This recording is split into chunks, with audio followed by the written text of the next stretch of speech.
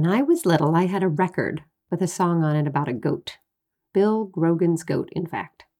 That goat ate everything. Shirts off the clothesline, probably the cliche tin can, too. The goat got into a lot of trouble, and Bill tied his goat to the railroad track. Dark, I know, but I found it amusing, this battle between Bill and his goat. I feel his pain sometimes. Anyway, being clever, the goat escaped his impending fate using the shirt he had eaten. Goats. Here we are on the accidental farm where the goats are part of what I like to call the Big Five. Between the 3 of them and the 2 donkeys, the farm is legit. I don't think that 6 chickens make a farm, but once you have the Big Five, you are in. They, the donkeys and the goats, are the ones who sort of begged this podcast to happen.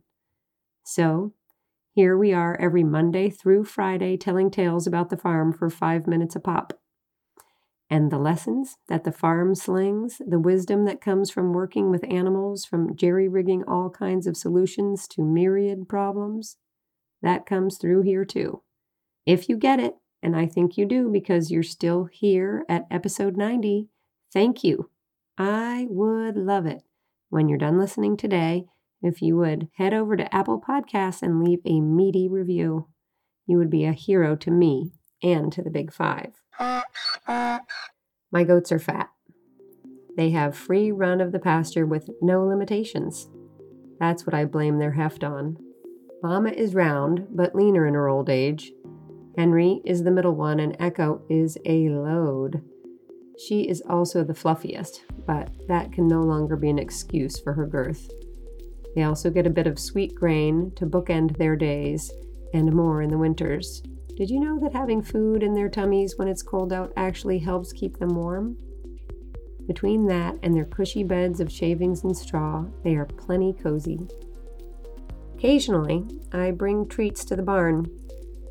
Carrots sliced into orange coins and small triangles of apples, all cut up into little pieces so I can make the rounds. The donkeys gobble every morsel and wiggle their noses towards the smell coming from my pocket, looking for more. Mama goat tips her head back, opening her mouth to show me where I can put her snack, lolling her tongue around awkwardly. Echo takes a snack occasionally, and Henry sniffs the apple to see if it's the kind she likes. Yes, they are picky. If you drop an apple piece on the ground, they will not touch it. Even if you wipe it clean, even if you wash it off. To them, it is tainted. They wouldn't deign to eat something that hit the ground. When they eat breakfast from their outdoor feeder, they get grain in the bottom and hay in the top. Any hay that falls from their mouths to the ground becomes bedding for the chickens. The goats won't eat it. My friend and neighbor Carl says he's never seen such picky animals, let alone goats. They're supposed to eat anything, aren't they, he asks. I think so, but not these goats. By comparison, the donkeys eat anything. When I'm cleaning the goat stall, Murphy hangs out behind the gator to pick scraps of hay from the soiled bedding. Ugh, I try to shoo him away, but he's determined to sneak a bite while I shovel. I don't know about other goats, but these 3 are picky. They like their food nice and clean, no debris, and they like to smell it first to make sure it's to their liking. Every animal on the accidental farm has some peculiar behavior, and for the goats, it's this. They are no goats of Bill Grogan's. Clever, yes, but they would never eat a red shirt off the clothesline or go near a tin can. Cheers to clean snacks from the accidental farm. Goats are so weird, I swear.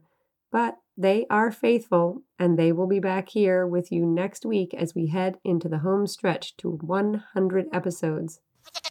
As a special challenge, I would love it if you would head over to Apple Podcasts to write a review and to give the podcast some serious stars. This is the best way for folks like you to find our fat but picky goats. Thank you so much. XO.